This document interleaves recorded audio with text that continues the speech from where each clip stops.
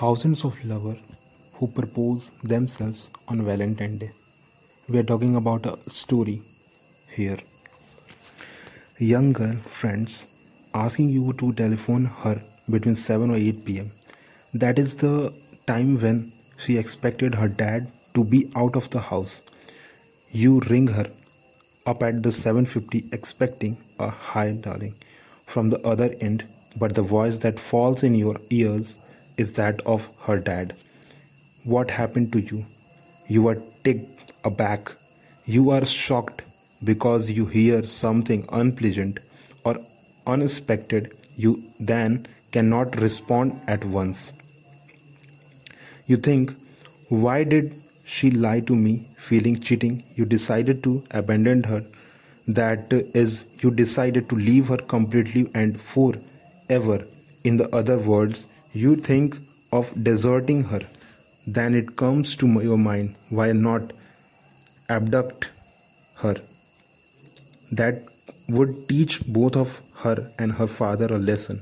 The next day you meet her in a college, she noticed an abbreviation in your behavior. You do not behave in your usual manner. She wondered what has led to the aberrant behavior. She asked you innocently, why are you behaving thus? Charmed by her innocence, you plan of abducting her fall into the abyss that is you. Drop it temporarily. The plan is dropped for the time being. She then tell you, I'm pregnant, darling. You are taken aback by this piece of news. Being unmarried, both of you think it is going to the problematic. You asked her to go for abortion. What is abortion?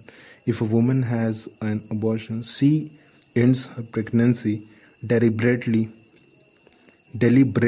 so that the baby is not born alive. In the other words, the seed is not allowed to develop properly. Similarly, if a plan or arrangement goes wrong before it can develop properly, we call it an abortion. Those thought without action is abortion.